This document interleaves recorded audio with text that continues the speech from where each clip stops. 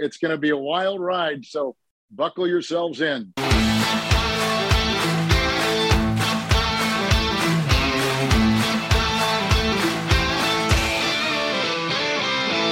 Hello and welcome to Stramash, the Scottish NFL podcast. Week 4 is in the history books. We've had the first of 3 London games, the first of 5 European ones, and it was a bit shit, but never mind, we'll get into it because everyone was singing Sweet Caroline, so we all had a good day, didn't we?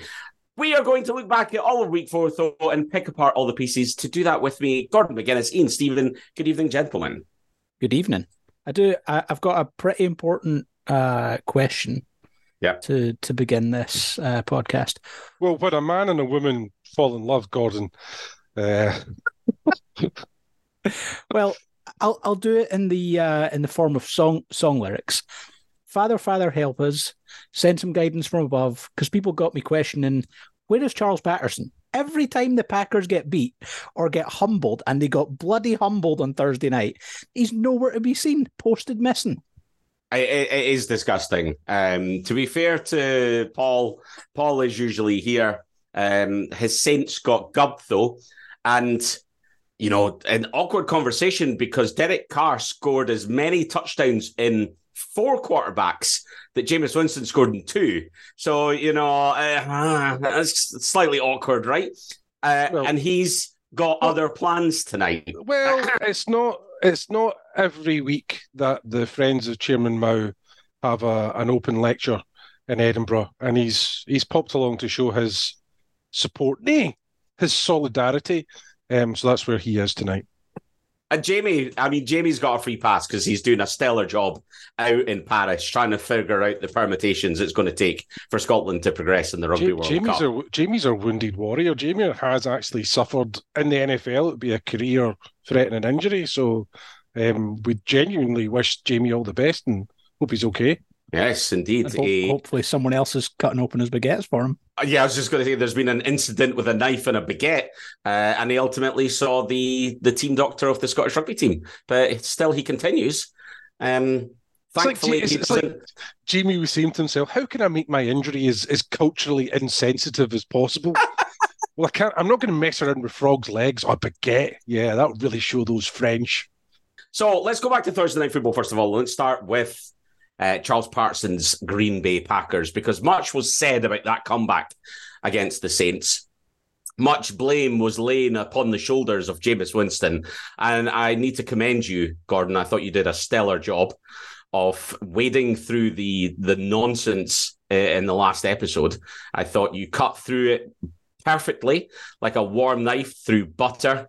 Through a baguette and Jamie's hand.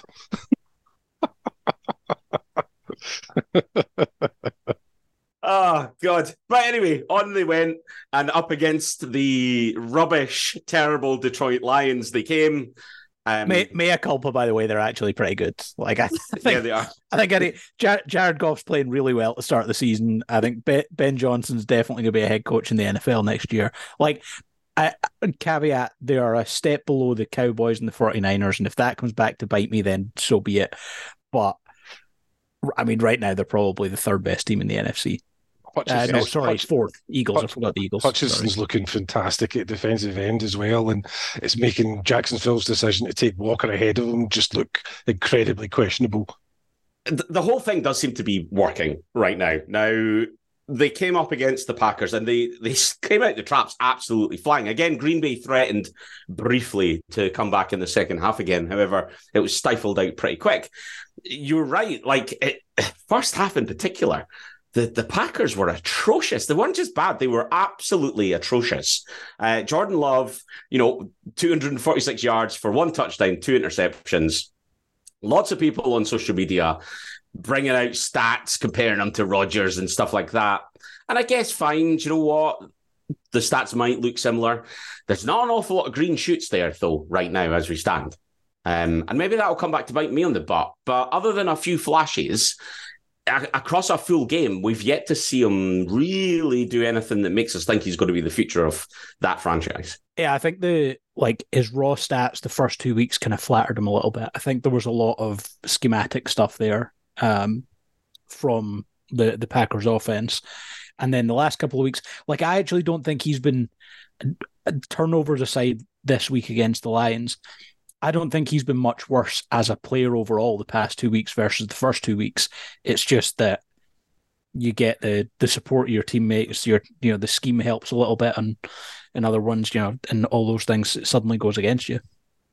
David Montgomery never beats the Packers when he's at the Bears for 4 years, leaves, goes to Detroit, beats them in the first game, has 121 yards and 3 touchdowns as well, as he absolutely stuck it to them.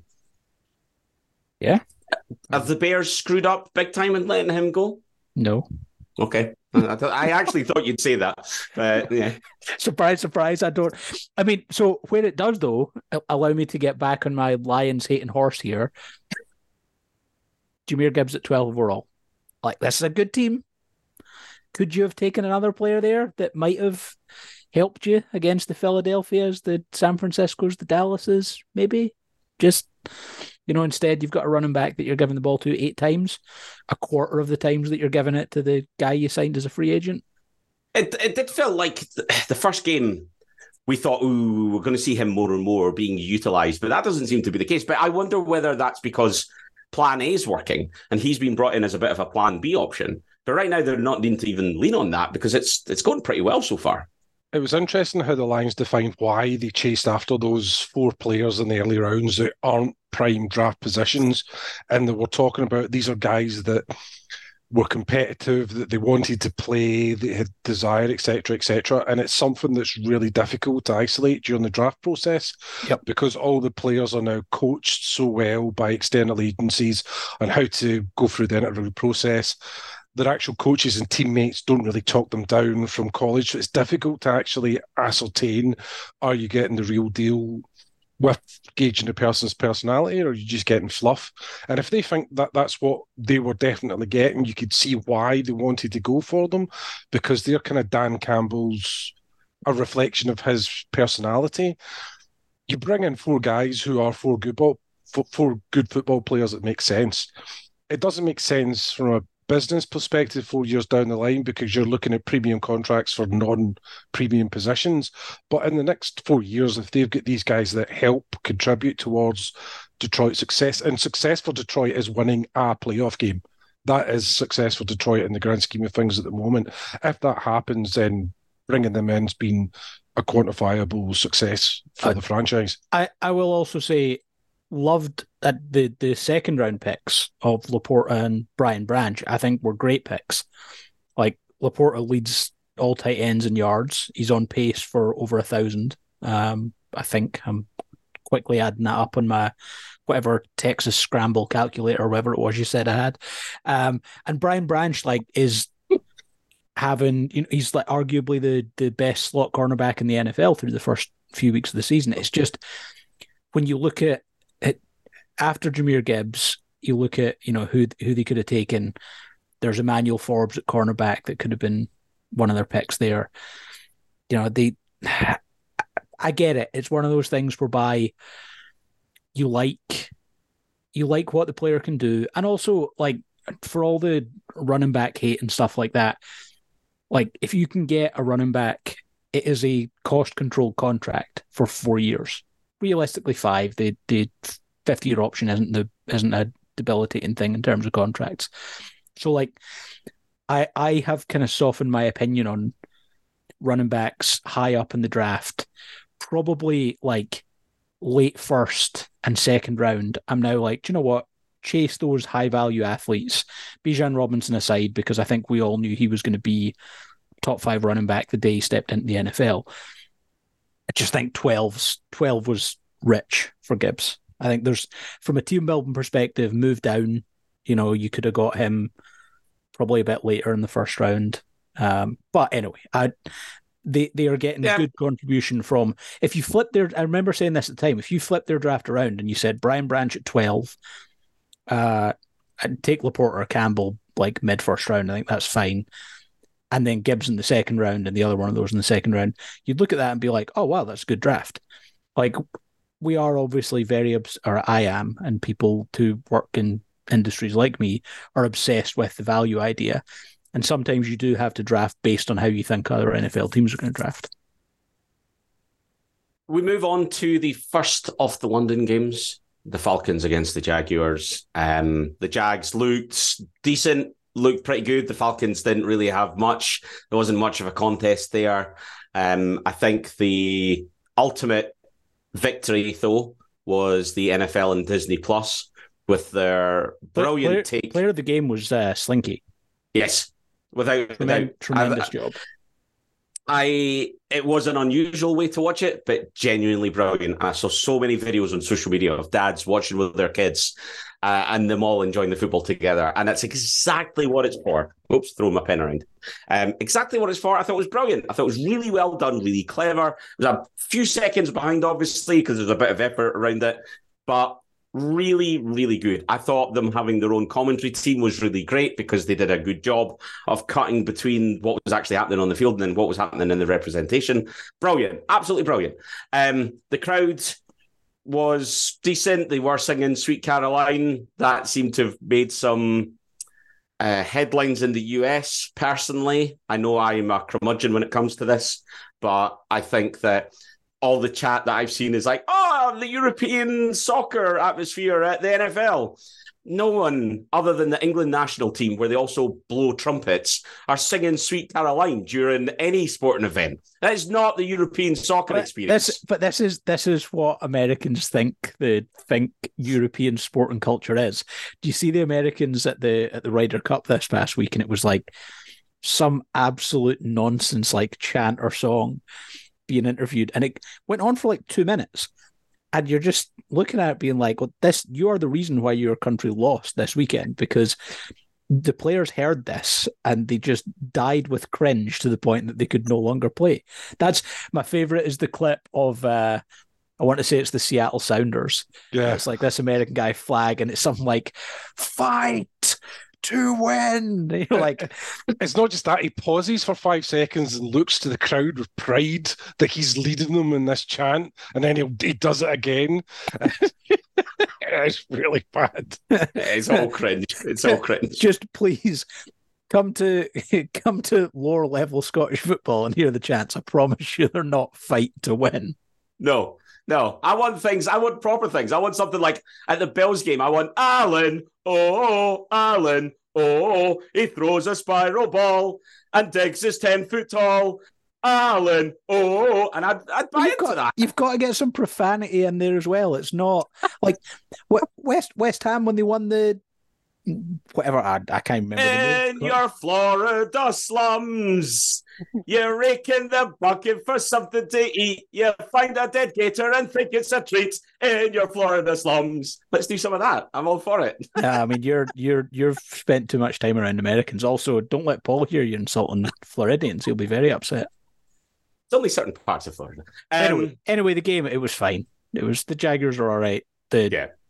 Desmond Ridder is not it. No. The Atlanta are the prime team whereby at the end of this year we're going to dig up the tweets of all the teams who immediately leaked to reporters were not interested in Lamar Jackson. Because as much as I love Bijan Robinson, there's not a single person on the planet right now who would tell you would rather have Bijan Robinson and a first round pick next year plus Desmond Ridder over Lamar Jackson. I'm trying to figure out as well when the Falcons actually flew into London. I think they came in just 2 days before. Was it about 4 p.m. on Sunday? Yeah. Well, so like Ridder, he's already a rookie quarterback that hasn't necessarily been playing well, and then he's got to play with jet lag, and he looked jet lagged, like ridiculously jet lagged. That's just how he's looked all year, though. I know. He's dreadful. I was surprised to see him see out the game. That was the other thing as well. Taylor Heineke is not a terrible quarterback. Again, ranting about teams in the draft, like Taylor Heineke was a second round pick, I think, maybe a third round pick from the year before. You could have drafted a quarterback in the second, the third round or something and had another option. Yeah. Is he not the guy that's dating Travis Kelce? Have I got that wrong? I don't know. I've not been following that coverage. There's not been enough of it. Oh, I've got my favourite thing on this, though. There is the single best that I know that we probably have people who are like, don't want to hear anything about the Taylor Swift, Travis Kelce stuff. One, Just let people enjoy things, people being me. 2, the best thing though is the conspiracy theory on why she went to the Jets game. Right, Okay? I've not seen this. No. So if you were to have Googled in the past Taylor Swift Jets, you would have found out that she allegedly is one of the worst carbon polluters based on using her private jet to fly. She goes to the Chiefs Jets game, and now anytime someone searches Taylor Swift Jets, it's just populated with loads of stories about Taylor Swift going to the Jets game. If that's true, that's genius. That is like evil genius type stuff. Like if instead of world domination, you're looking just to change some SEO.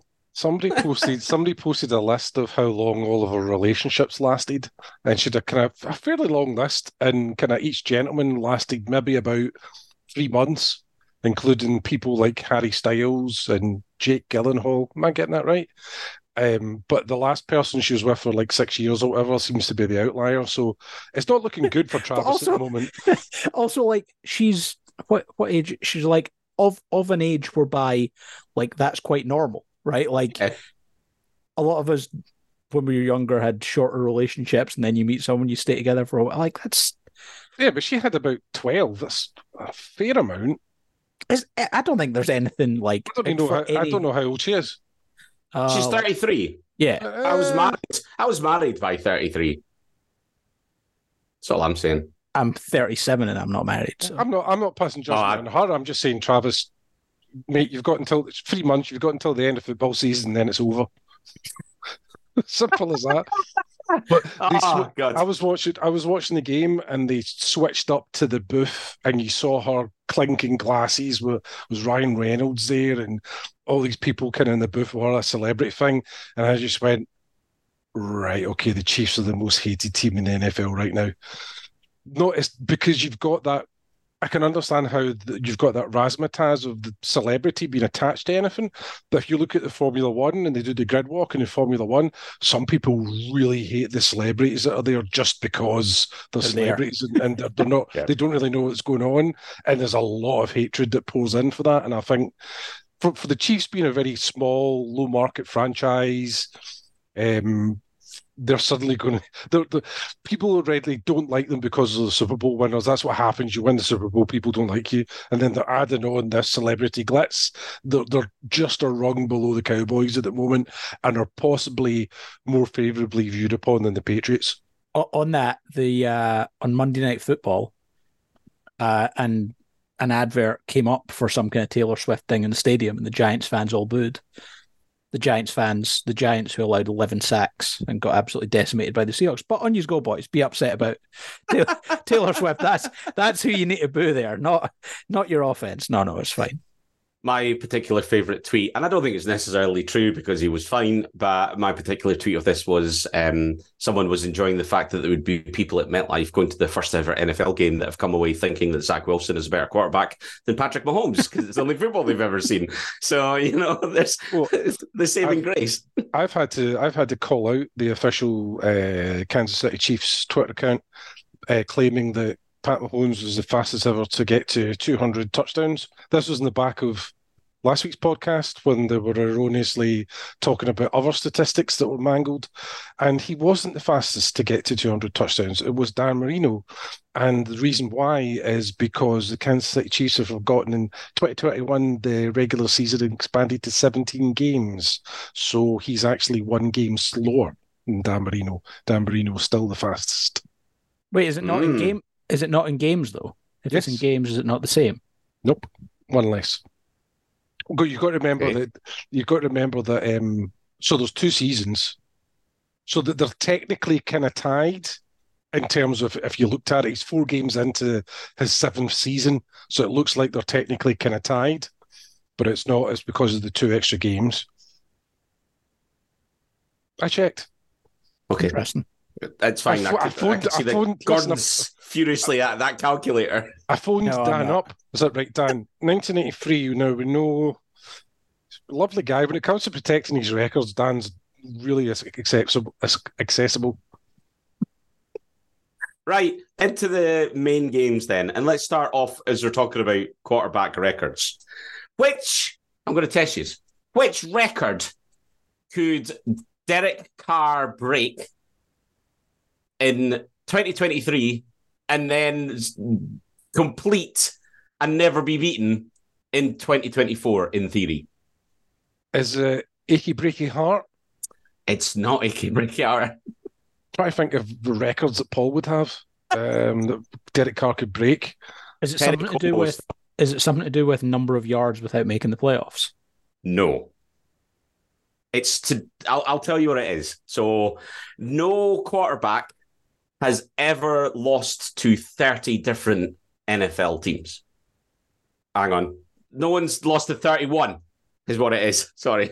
So a few have lost to 30, including Derek Carr. Fitzpatrick must be on that list, surely. He might well be. Matt Ryan's pretty high up that list as well. But there's only two teams that Derek Carr hasn't lost to. It is the Carolina Panthers, who, of course, the Saints play twice this year. So that would be Team 31 if he lost to them. But next year, the Saints will play the Raiders, which could, in theory, be Team 32. And he could be the first quarterback in NFL history to lose to every single team. But he's not Jameis Winston, so it's okay. No touchdowns in a whole game. The Saints were rotten. Tampa Bay, Baker Mayfield, let's give him some bloody credit here, right? Playing really well. 246 yards, 3 touchdowns, fine 1 interception. The Buccaneers are favourites to win that division now. Is Baker Mayfield effectively in that Geno Smith, Daniel Jones level of quarterback whereby, look, I'm not willing to pay you the $55 million that it costs to pay a quarterback these days, but I'm going to give you that $30 million contract because actually if there's a decent system around you, if there's good playmakers around you, which obviously he has, and Mike Evans and Chris Godwin, you're actually probably good enough to get me to the playoffs, especially in the NFC. Like that's how it feels like he, and that, to be fair, that kind of has always felt like him a bit. Like in Cleveland, you know, he was set up for success early and was pretty good. And then when things started to go wrong around him, things went very wrong. And I think ultimately, like, the Browns might have been better off keeping him than building around him versus what they've done. Indeed. It's interesting. I mean, he's, like you say, he's got talent, but they're playing really well. And we all had the Saints as the favourites in that division. I think we'd all written the Bucs off a lot. And I think we were probably unfair because we do need to remember last year, it wasn't the best of Brady that we saw. And they were still obviously the team in that division. So it's definitely very, very interesting. Out of the other... I think what you're seeing a lot at the start of this season so far, Cameron, is one week a team looks like a world beater, and the next week they look like a dud. And there's only 3 or 4 teams with actual consistency of performance, and the others are really struggling to do that. Yep. And speaking of, it's a beautiful segue into the Miami Dolphins, who went from 50-point winners to 28-point losers, and looked nothing, a shadow of the team that they were. I know why. Why? Because the Buffalo Bills showed up and played defense, and the Broncos didn't. So they were actually there. Yeah, it wasn't just playing defense, but they played all 11 players on defense working together in effect, so that the Bills tried really hard to take away the first read of Tua. Tua's hit his first read on 80% of his passes got into the Buffalo game, highest in the NFL. So his first read's always there.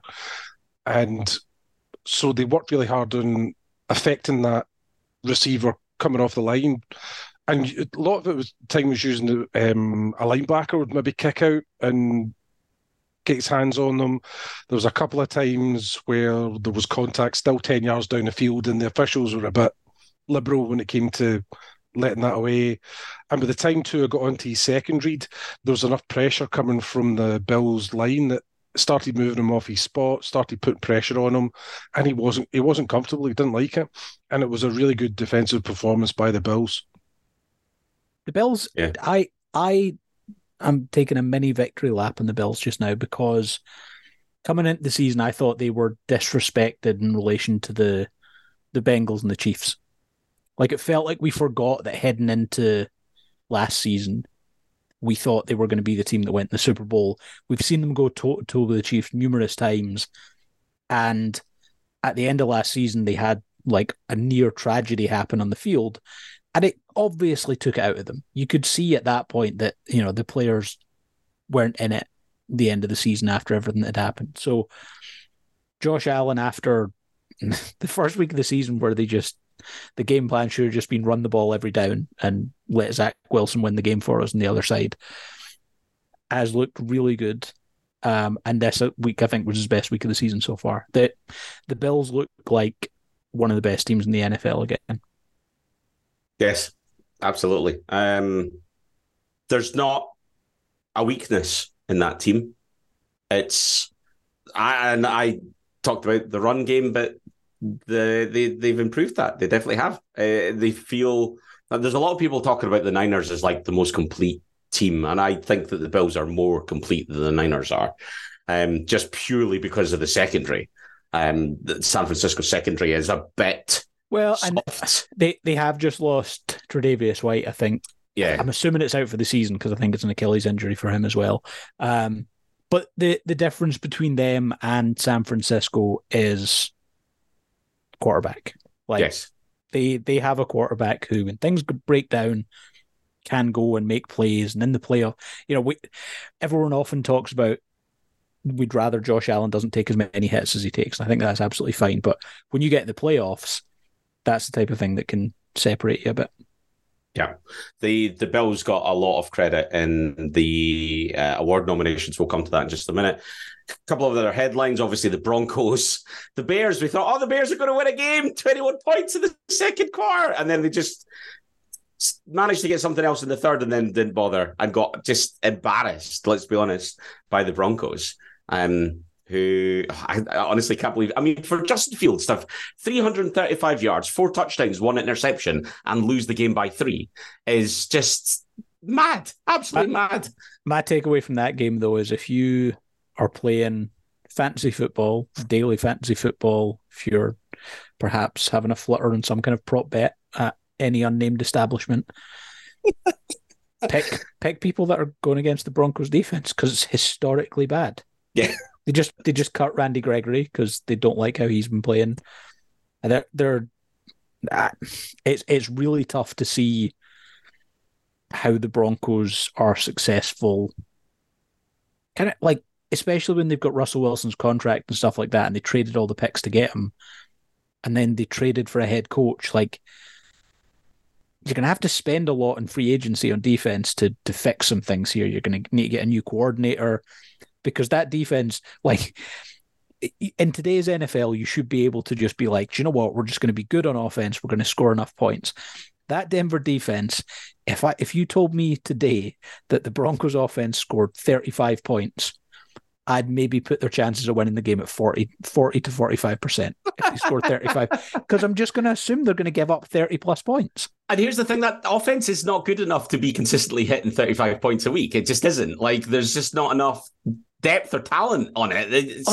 Also, Marvin Mims, like, this is parody at this point. Marvin Mims for the Broncos, second round pick this year. He has 242 yards on 9 receptions, and he's been targeted 11 times. All those numbers, like that average, 26.9 yards per reception, massively like unsustainable, right? That has to come down. He's been on the field for 43 snaps, 43 passing snaps, 39 of them as a receiver. If you've got a guy who's averaging 26.9 yards a catch and your offense isn't good, maybe play the guy a bit more than less than 10 snaps a game. Yeah. Ian, how broken are the Bengals? It looks like it's just Burrows that's broken, really. I mean, so is he completely broken? It's the NFL's smoke and mirrors around players' injuries. You're never going to find out how bad it is until after the season when he suddenly has to go for surgery on something. Yeah. I mean, the fall off is astronomical. like to have been so good. And let's be honest, there's a bunch of quarterbacks got paid over the summer, and the fall off of him and Daniel Jones, the Daniel Jones one, we kind of maybe expected could happen. This Joe Burrow one is quite something. It has to be injury, right? Because they are stinking. It is, like, injuries playing a huge part in it, but the scheme hasn't been good. They haven't developed that offense, I don't think, this year at all, based on where it was last year. And it's the NFL, defenses catch up. But the big thing for me is that he injured his hamstring early in training camp. You knew that would be a 6-week injury. You knew that potentially it was going to keep him out at the start of the season or he'd be limited. One, why didn't you upgrade your backup quarterback situation? Two, why didn't you make accommodations in your offensive game plan? Like, he's hit the start of the season. He's been hurt. He's clearly hurt. The offense now appears to be, like, loads of Bengals fans are tweeting about how the offensive line's only given up this number of sacks, and last season they gave up this. It's because they're getting the ball out like half a second quicker than they have before, because the offense is Joe Burrow drops back to pass, launches the ball quickly. When he's throwing the ball downfield or on outbreaking routes, it looks awful because he can't get everything in his throw. And he's going to be fine long term, but it just, like, they should win this week against the Cardinals, but their schedule is brutal in the next couple of weeks. If they don't get this right quickly, it's a lost season. Yeah, I mean, this division is surprisingly trashy, and you must be rubbing your hands together with glee because the Ravens scored 2.5 times the points scored by the rest of the league put together this weekend. There can't be many times that's happened. They were pretty good, but the caveat, I think, with the Ravens is that they played C.J. Stroud in his very first NFL game, so that helps. They played an injured Joe Burrow. They then lost to Gardner Minshew. Probably should have won, but fine. They then beat Dorian Thompson-Robinson, who my Dorian Thompson-Robinson starts for the Browns this season at some point because Deshaun Watson gets bench take is on fire right now. Like, the bin has been set on fire because he was atrocious.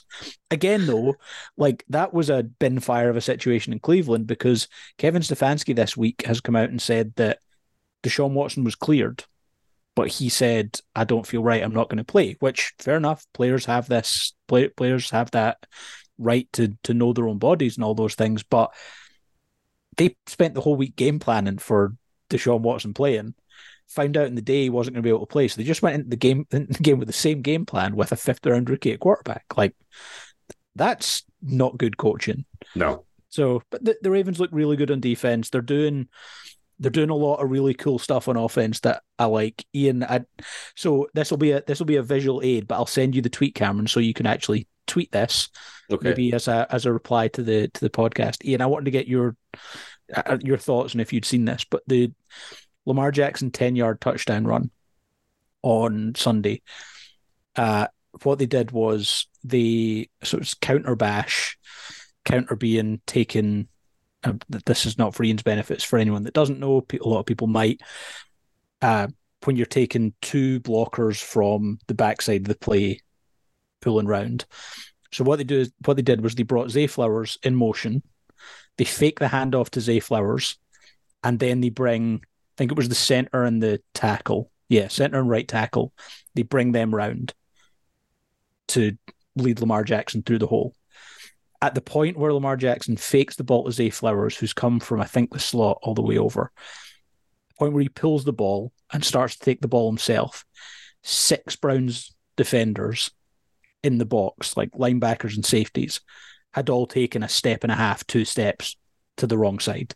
So all of a sudden, you've now got an opening, you've got leverage, you've got your 2 big offensive linemen running through the hole, and you've got possibly the best runner in the NFL at any position with the ball in his hands. I just think that was really cool play design. I think they're doing some, for all the talk of Todd Monken was going to come in and he was going to revolutionize their passing game, the running game's been really good as well. Yeah. I mean, motion in the passing game is primarily an indicator for the quarterback to know what the coverage is going to be just before the snap. It makes sure that smaller receivers can't get jammed at the line of scrimmage. But when it's a run play, it creates the attention of defenders are not disciplined.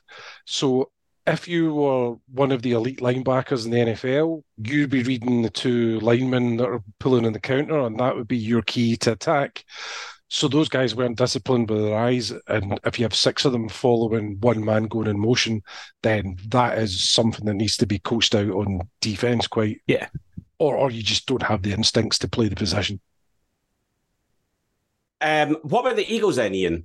Were you worried? I mean, the numbers-wise, the numbers look really good, but the Commanders played really well as well. Any cause of concern there, or are you quite pleased to see the character to get it done in overtime?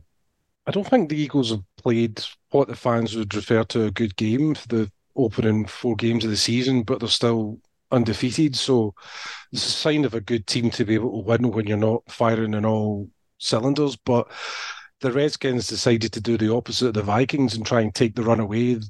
And The who? well, whatever they're called. And the totally lost my train of thought now. Yeah, not played a good game, still winning. Cameron's a twat. The Commanders. Yes. So yeah, the Vikings only played like 3 down linemen. The Eagles ran all over them, and Washington decided to try and stop the run a bit more. And AJ Brown, they just forgot about him completely. So the Eagles are suffering a little bit with injury, especially in the secondary. But that's not an excuse. So many other teams are, but it's maybe a reason why they have some travails and some issues. But I don't think you can ever complain being 4-0. But there's still, it's good that you've got room for improvement, and if you've got the coaching staff that can take that and improve upon it. One of the interesting things is the play of Jalen Carter so far this season, because it's very rare that you can have somebody that's not a starter in the team, but you could make the argument of being the best player at their position in the NFL already. Some of the tape that he's shown has just been absolutely ridiculous. And I think it's more a kind of seniority thing of the Eagles saying, like, these guys have been here longer, so they start. But it's lit a fire under Fletcher Cox. He'd 2 Reggie White hump moves in the same player in the game to get in the quarterback. And he's been kind of energized by bringing in these younger players at defensive tackle. Kind of scary as well for the rest of the NFC, in the sense that they're able to keep these players fresh. So late in the season, Jalen Carter hopefully won't have hit a rookie wall. Jordan Davis, you're able to keep him fresher. Listen, if Jalen Carter comes up against a rookie wall, I feel very, very sorry for that rookie wall. It's getting demolished. but the interior of that defensive line is, multiple players deep in terms that could start for most teams in the NFL, and that's just going to allow them to keep them fresher. Which, when it gets into December and teams start to focus more on the run and all those things, that level of freshness in their interior defensive line is going to be an issue for people. Yep. It was a week of close one-scoring games or blowouts across the board, pretty much. The Cowboys destroyed the Patriots. How Mac Jones stayed in that game as long, who knows? I wonder if he'll play next week or if it's Zappy time. Probably not. The Chargers-Raiders was quite a good game. McDaniels going for field goals and all sorts of malarkey. They're just an absolute shambles. I think he's on the way out. The Vikings was a quite a good game against the Panthers in the end. The Panthers didn't show up in the second half and saw that one through.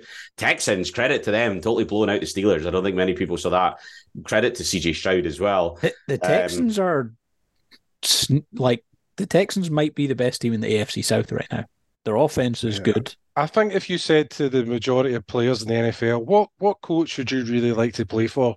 I think the majority of them are going to come back and say DeMeco Ryans is the coach I want to play for. You can see it in the sideline, how the kind of passion that he has.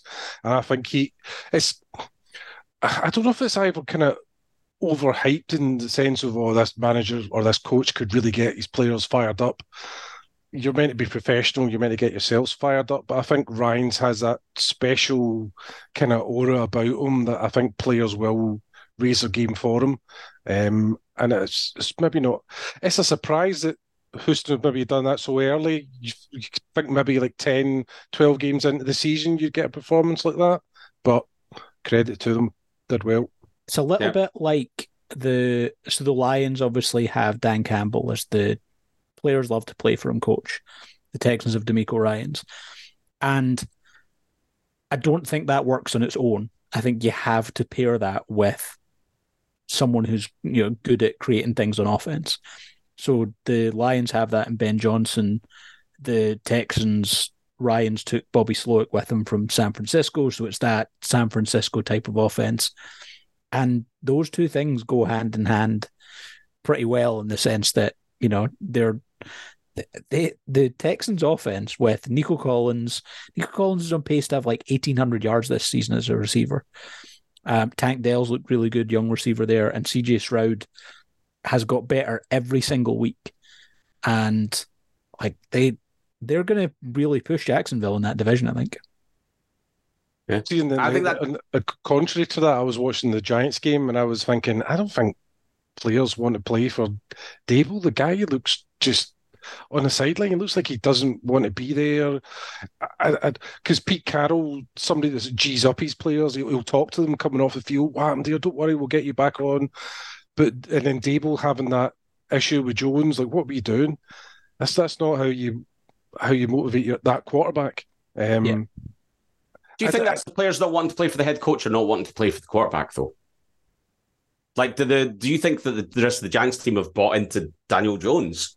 Or are they thinking like... I don't think they've got an issue with Jones. Jones shows like he's tough out there. Some of the runs that he makes when he should be sliding and he doesn't. I don't think the players have got an issue with Jones. Dable and Wink Martindale look like they're actually coaches in the British League. They don't look like they're NFL coaches. They look like they on a Sunday they decide to go into Freshers or I don't know what bizarre chain pubs people go to for carveries. It's hyperbole, but like at times it's as if all Wink Martindale knows how to do is blitz. And this was the same. Like this drove people in Baltimore insane when he was there. And like he puts his cornerbacks in really tough positions. Just leaves them on an island, you blitz. If you're even a little bit late, you're just putting so much stress on your defensive backs. And when you blitz that much, you're playing for variance. And the Giants have been on the wrong end of that a little too much this year. Yeah. Right, well, we've been prattling on for a while, so let's jump to the awards because we'll cover off some of the other games as we do that. There's two themes in the awards nomination this week, so we'll pick on some of the scattered nuggets around the edges. David Montgomery gets one from Kieran, coming off an injury and runs the ball right down Green Bay's throat with 32 carries for 121 yards and 3 touchdowns. Bob Mays gives it to Dak Prescott, just simply because beating the Patriots is always a good thing. And Alan Martin gives it to Devin Witherspoon, Monday Night Football in New York. Lights on. What a show he put on, and he's a rookie. You nothing for Khalil Mack? I do, actually. I've got one for Khalil Mack, Paddy Kelly. 6 sacks and still looked like he was in third gear, one of the most dominant players in the last decade. And rather ironic, he does it against the Raiders. Even more ironic because he looked done the first 3 weeks in the season. Yeah, like ESPN had a stat out that like he basically hadn't won a pass rush rep. And it's not entirely true because ESPN, it's based on timing and stuff like that. So if it happens after a certain point, it just doesn't count as winning your block. So he wasn't quite as bad as that, but he was bad the first 3 weeks, and then all of a sudden 6 sacks. There you go. Yeah. Stephen Bryson and Lee give it to Puka Nacua. Stephen says amazing start to the season, nominated for the video of him running to the locker to get his game ball just in time, which was a great bit of content. So well done there. Then everything else is for a combination of Josh Allen, the Bills, and Diggs gets a mention in there as well. So Cameron Christie gives it to Allen and Diggs. Managed to light up what was probably the best team over the first 3 weeks. After that playoff incident and the season opener, it appears it's back to business for them as one of the best QB wide receiver duos in the league. Sarah Taylor says, brilliant game for Josh Allen, impressive passing yards, 4 carries, 1 rushing touchdown. Think he might be my favourite quarterback to watch. Beyond that, two Bills fans that we know of with lengthy submissions. And I would have read them in full, but unfortunately we've run out of time. So I'll be accused of having an agenda, but so be it. This has been a long one. But needless to say, Jason Hoffman, Phil Spears, both of them nominating their Buffalo Bills. Quite right too, because there was a lot of hyperbole rattled off about the Dolphins, and they got smacked down by the much more impressive Buffalo Bills. The only other person to get nominated is Christian McCaffrey, who comes in with 5 different nominations. All of which were from Cameron. None of which were from me. Johnny Bailey says, special player, another 4 touchdowns and 170 plus scrimmage yards in one game. Getting silly now. He's a generational talent. Glad I got to see him in London for the Panthers. The only other person that gives it to anything else is John Blair, who gives it to the Niners organization. They deserve a break, right? Because they got their trade wrong for the bloody Lance deal. But still, proving that a mid-season trade can and does work. Probably one of the best ever. Obviously, I'm talking about Christian McCaffrey. So, who is your belter of the week for week 4? Some combination of the Bills. Yeah. Just, I think they're right. Like our resident Bills fans, before the season, their frustration was that everyone was talking about the Jets. Now it's everyone was talking about the Dolphins. They were unable to shut up the Jets hype in the season opener, but they very much shut up the Dolphins hype in this one. Yes. They look good. They look like a team that 4 weeks in, if you're the Bills, 4 weeks in, all you want to make sure is, are you still a Super Bowl contender? And they very much are. And they're top 2, right? The Sam and the Chiefs in the conversation right now from the AFC, based on performances. I think so. Like a little bit of that though is based on past performances too. I think right now I would probably put. So caveat to this is that a week ago I would have picked the Dolphins as the best team in the AFC. Now I'd probably pick the Bills. Yeah, well, both the Bills and the Chiefs lost week 1 to a team they weren't expected to lose to, and have bounced back since as well, which shows the character they need. The Bills have bounced back better than the Chiefs have, though. Like I feel like the Chiefs don't. They're not there yet. They're not finding enough on the outside. Like the offense is Mahomes to Kelsey right now, which is fine because they're both very good players. But that's why I think I would probably put the Bills ahead of them right now. Yeah. The tastiest of tasty. Right now, if I'm picking an AFC championship game that I want to see, it is Bills Chiefs. I think that your Ravens are in the mix. If they elevate, they need to prove themselves, like you say, against a better team. But definitely those are the 2 teams to watch for sure. Okay, fine. So you're saying a combination of the Bills. Ian, anything to add? There's a few players I think kind of harshly missed out there. I think A.J. Brown, 175 yards receiving. Nobody mentioned him. That's tough on him. Harrison Smith with 14 tackles and 3 sacks, a forced fumble. Nicholas Morrow with 11 tackles, 3 sacks, no forced fumble. Those guys played well as well.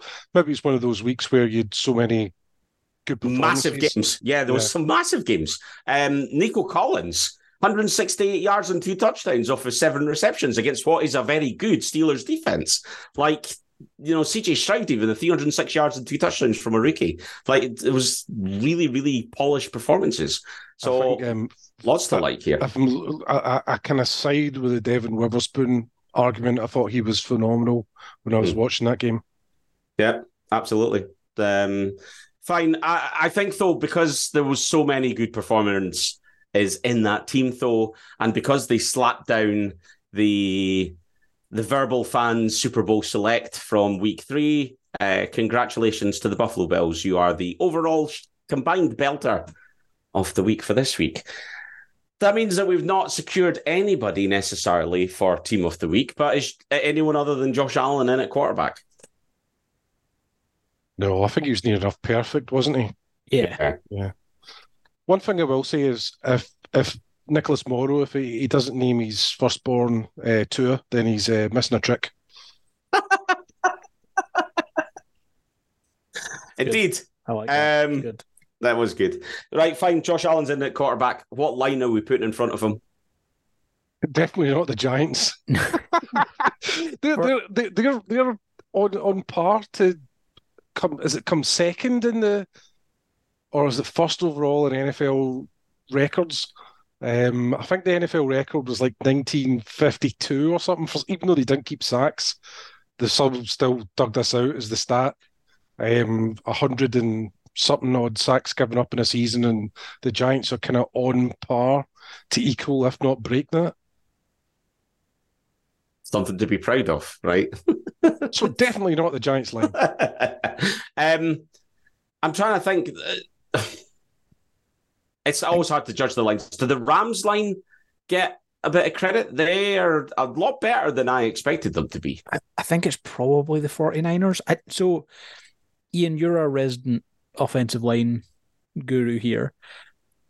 I feel like looking around the NFL, offensive line play hasn't been fantastic to start the season. Like, there's some very good players. There's some lines that are doing some good things.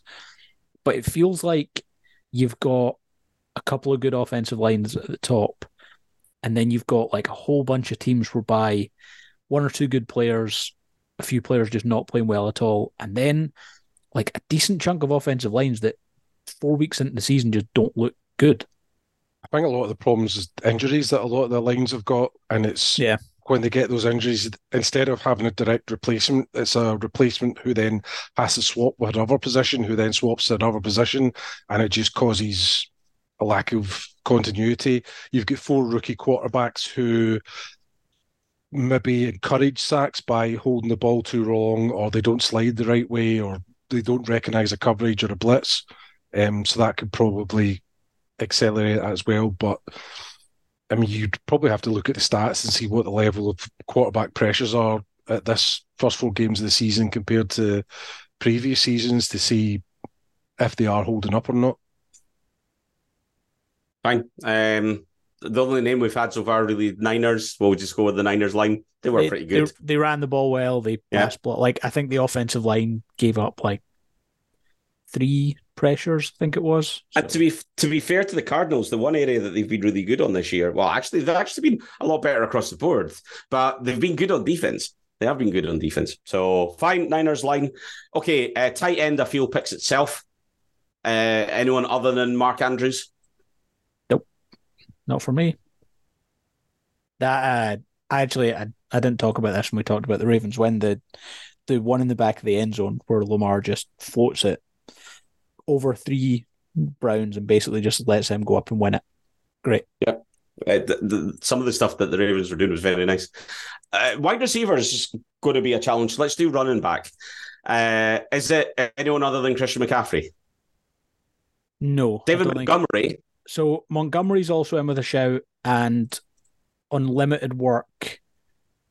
God, I don't know how I'm pronouncing his name now. Is it Achan? Is that how we pronounce it? Yeah, Davon Achan. He looks like a guy that should have gone in the first round if you were taking a running back in the first round, because he's light and quick. But McCaffrey is like, he's so good all round. If it wasn't for him, I think Bijan's probably the best running back in the NFL already. But like, McCaffrey is very good. The hurdle that got me up out my seat. Like, I actually jumped up at that, which made me feel ridiculous. I'll be honest. I sat down again pretty quickly. But he's on pace. I think he's on pace. I think I looked at this earlier this week. I think he's on pace to break the single season yards from scrimmage record. Which means he'll be getting injured now. Thanks for that, Gordon. I appreciate it. I am here to serve. Pacheco played really well for the Chiefs. He's coming through as their running back. So lots of great performances. Wide receiver, though. So I think I've got it narrowed down to 4, and we need to pick one of these 4. And the 4 I'm putting forward, and you could tell me if there's anyone else that I've dissed unnecessarily. But I think the best 4, Nico Collins, AJ Brown, Puka Nacua, and Stephon Diggs. Oh, you're missing Ayuk. I know he didn't score a touchdown, but like he played really well, but like, the lack of touchdowns there is why I've eliminated him. Like 6 receptions, 140 yards is a big old game. But we've got McCaffrey in there. We've already got the Niners line. So I'm kind of like, nah. I feel it's 3 out of those 4. But again, I'm happy to have anyone else submitted for consideration. I would definitely. Justin Jefferson, 85 yards and 2 touchdowns. Yeah. So is it Collins and AJ Brown for sure? It's So how many do we pick? Is it two? Three. We pick We three. pick three? Okay. Yeah. Three out of the four. Collins and AJ Brown, yes. And then it's one of Ayuk, Diggs. Nakua, and Diggs. Yeah. I don't think Ayuk's in that conversation because of the touchdowns he didn't get. Puka Nakua, I suppose, 9 receptions, 163 yards of the touchdown. How can you ignore Diggs? 6 receptions, 120 yards, and 3 touchdowns. He was a monster. Diggs has to be in that. Sorry, Puka. You got in the wheat team a couple of weeks ago. I think based on what we're seeing, he's going to be in again. Although it's going to be really interesting when Cooper Kupp comes back. Like, holy hell. There's some options in LA. Stafford's playing well as well. Outside the Bengals game, I think he was poor, but he's been pretty good. That, again, they're going to be a feisty team second half of the year. Yep. I borrowed Gordon's Texas Instruments calculator and used his tiny paws to calculate that Puka Nakua is on course for 165 receptions for 2,129 yards receiving. Imagine. And 4 touchdowns, which isn't as impressive. Yeah.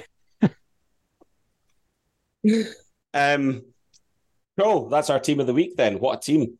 Josh Allen is our quarterback behind the Niners offensive line. Mark Andrews is our tight end. Christian McCaffrey is our running back. Nico Collins, AJ Brown, Stephon Diggs are 3 receivers. That's the highest profile caliber team that we've pulled together in a while. Some of the top players really showed up this week. Really showed up. Fine. Okay, so there you go. A couple of rants. There's not a massive amount here. There's a few things we can't really touch, so we'll not be touching them. A bit about our good friend, Mr. Canada, who has perhaps been caught with a burner account. That's absolutely not him, by the way. It's not. It's a great story. It's definitely not him. What that probably is, though, is a concerted campaign by certain people to make it seem like it's him to try and get him fired. Yeah, maybe. Mike Tomlin. Well, Mike Tomlin's the one guy who has the power to do it and doesn't seem to want to. And long may Matt Canada's reign continue. Yes. Mark McEwen talks about the UK commentators on the London game. Again, he's just not feeling it.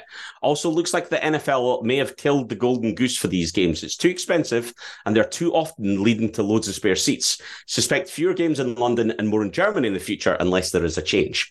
The expense, I'll say this, I bought tickets for the game that were about 30% more expensive than they were last year.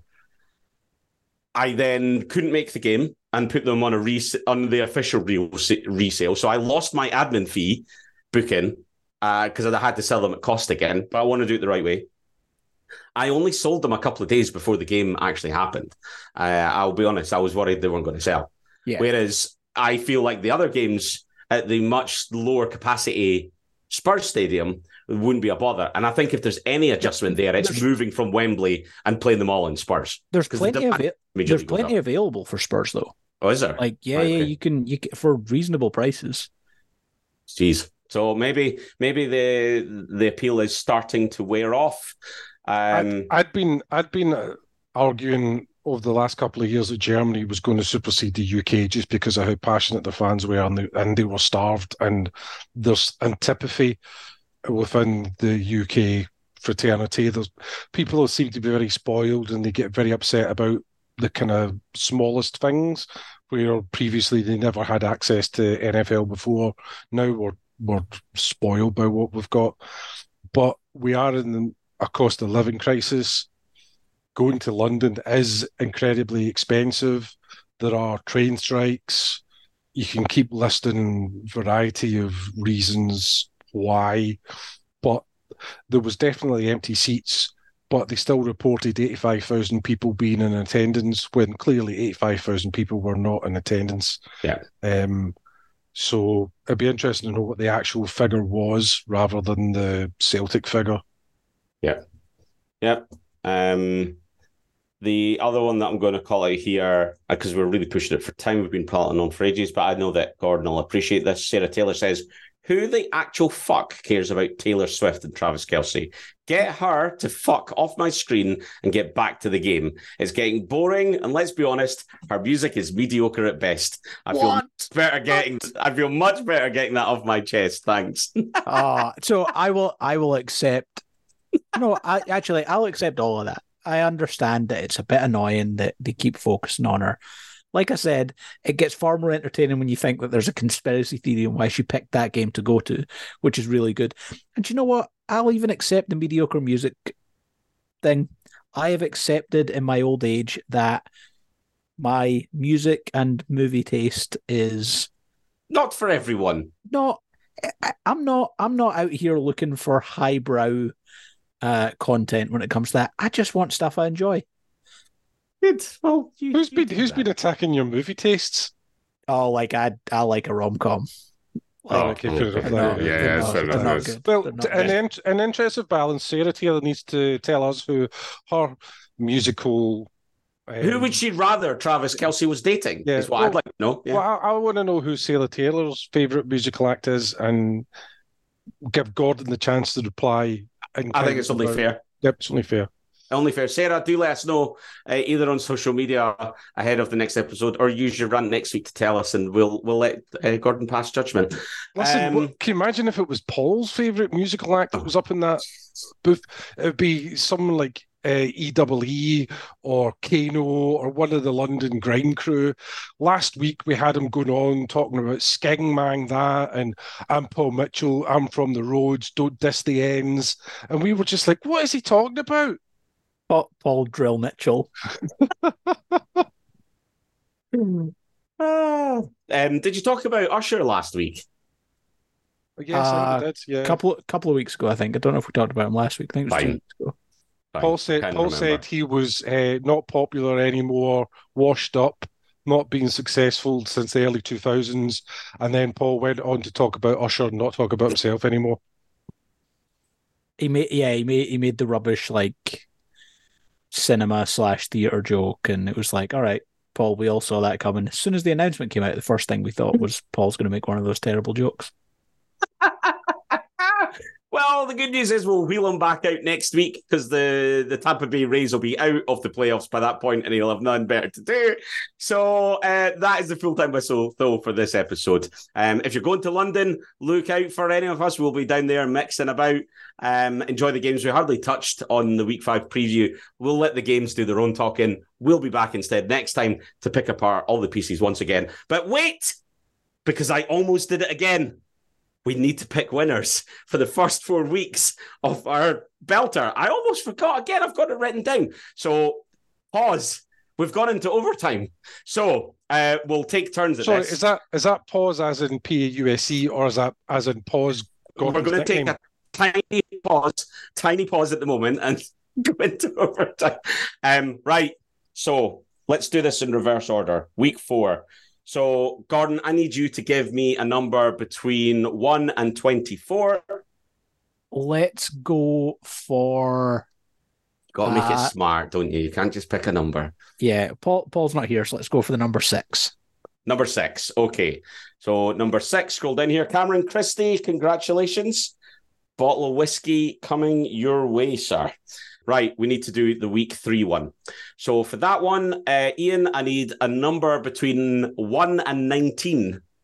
I am going to choose number 17, which is the exact number of provinces represented in the People's Party of China, where Paul is currently paying service. Alan Morton, congratulations. Bottle of whiskey coming to you, sir. Right, Week 2 winner. We had a few more people taking part in Week 2 because I actually gave them notice, unlike Week 3 where I forgot until the very last minute. So you get a number between 1 and 33, Gordon. Let's go pretty much down the middle, and let's go with our Buffalo Bills favourite, Josh Allen's number 17. Number 17, Brian Milne. Congratulations to Brian. You're also winning a bottle of Loch Lomond Stramash whiskey and 2 tumblers. And then finally, Week 1, we always start on an absolute flyer. So we're going to say the number between 1 and 42, Ian. I am going to go with the number of lovers that Charles has disappointed in his lifetime and go with 39. Eddie Cassidy, congratulations. You are also a winner of a bottle of whiskey and 2 tumblers. We'll get those all organised and they'll be with you very, very soon, probably sometime between week 5 and week 6 fixtures. But do continue to nominate in our belter every week. It's always the same URL. I usually get this out on a Tuesday. Sometimes I forget and I do it on a Wednesday. But either way, we'll make sure that we get it out. We tweet it. Share your thoughts. You go into the draw. You could win a bottle of Loch Lomond whiskey and 2 tumblers. Many thanks to Loch Lomond for sponsoring our belter. And let's be honest, we have to thank them as well for sponsoring our Pick'em this year. As we once again are looking to pick king or queen of Scotland. We've not given an update on this for a little bit, so let me just bring that up at the moment. Do remember to make your picks every single week. So top at the moment with an impressive 47-17 is Daniel Jones Locker. So Daniel Jones is the top of something. So congratulations there. We've then got... Good name. It is a good name. We've got PBHII's picks and Ace 45, both with 46 and 18. Then we've got a whole bunch of people on 45 and 19, including Jerry Bowlers, who is our 2-time pick king champion. He's always in the mix. Brian Dando, he's up there again. I've had a look to see if I can see anybody from the podcast. There is nobody on the first page at all. No, I'm on page 3, I think. And people are doing really well. I'm on page 4. I'm on page 2. So I'm on page 2 with my 42 and 22 record. 37 and 27. And I am. I think Paul's improved his ones. Unfortunately, they're not all named in a way that it's easy to spot. Paul was way down. He was on the last page at one point, but I think he's tied with me now, I think. Yeah, so he's up to 104th on 37 and 26. He must have got his son to start doing his picks for him as well as his fantasy team. Hang on, though. Congratulations, Paul. Paul has got 37 correct, but he's only got 26 wrong. Because so he must have missed one. Some point along the way. This, to be fair, this is a fair criticism. This is my rant of the week.